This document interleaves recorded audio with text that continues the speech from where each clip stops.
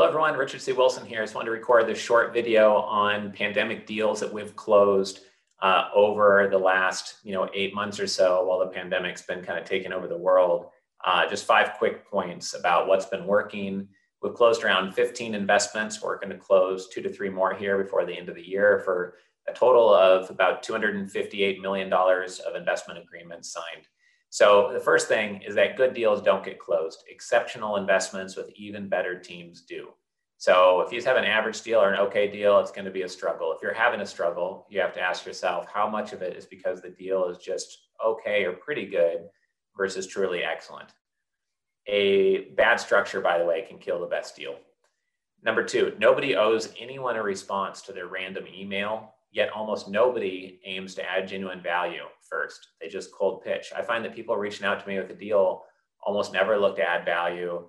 And there is a complaint sometimes like, hey, investors aren't getting back to me. It's like, well, they don't owe anything to get back to you. They don't know who you are. So to become relevant in a way where they care about why you exist on planet Earth, you should probably aim at adding value to them first. And if you're an investor looking to get in touch with other investors, framing it in a way that doesn't look like you're there to sell them something or to get them to invest alongside of you just so you can charge them a fee is very important. Everybody's being pitched on more things than they possibly have time to spend time on. And people just don't respond to emails that don't add value to them first unless there's some context around it, like a referral from someone. Number 3, don't see what everyone is doing and try to emulate them. Examine what's the best practice so you can offer something more aligned, more tax efficient, more effective. I often hear something that annoys me. People say, oh, well, is this how everyone does it? And like saying, oh, we should do it if that's what everyone does. Or isn't this industry standard fees? And almost like it's good if they do it because it's industry standard. You don't want to go and do something not knowing the industry standard because you might be worse than the standard, but you should know and study the industry standard, not to emulate them, but to be 1%, 5%, or 100% better than what the industry standard is. I don't know why anyone would want to just be industry standard. That's not going to get anyone to lean forward or really want to engage with you. But I see that all the time when people are trying to find their footing in the investment world. Number 4, during the pandemic, many businesses faced hard times and still are.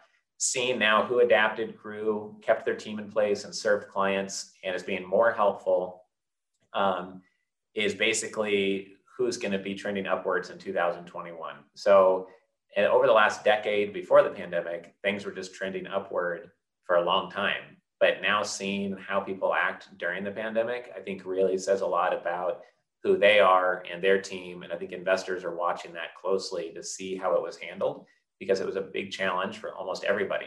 So it says a lot whether you did well, did okay, could keep your cool, et cetera. Well, things were rapidly changing and maybe hurting some parts of your business or investment portfolio. Number 5, investing in a proper structure, strategy, deal flow, and approach is 10 times more powerful than simply having the right contacts to do business with. In other words, learning how to fish is more important than someone handing you a few fish. 2 examples of this we see all the time.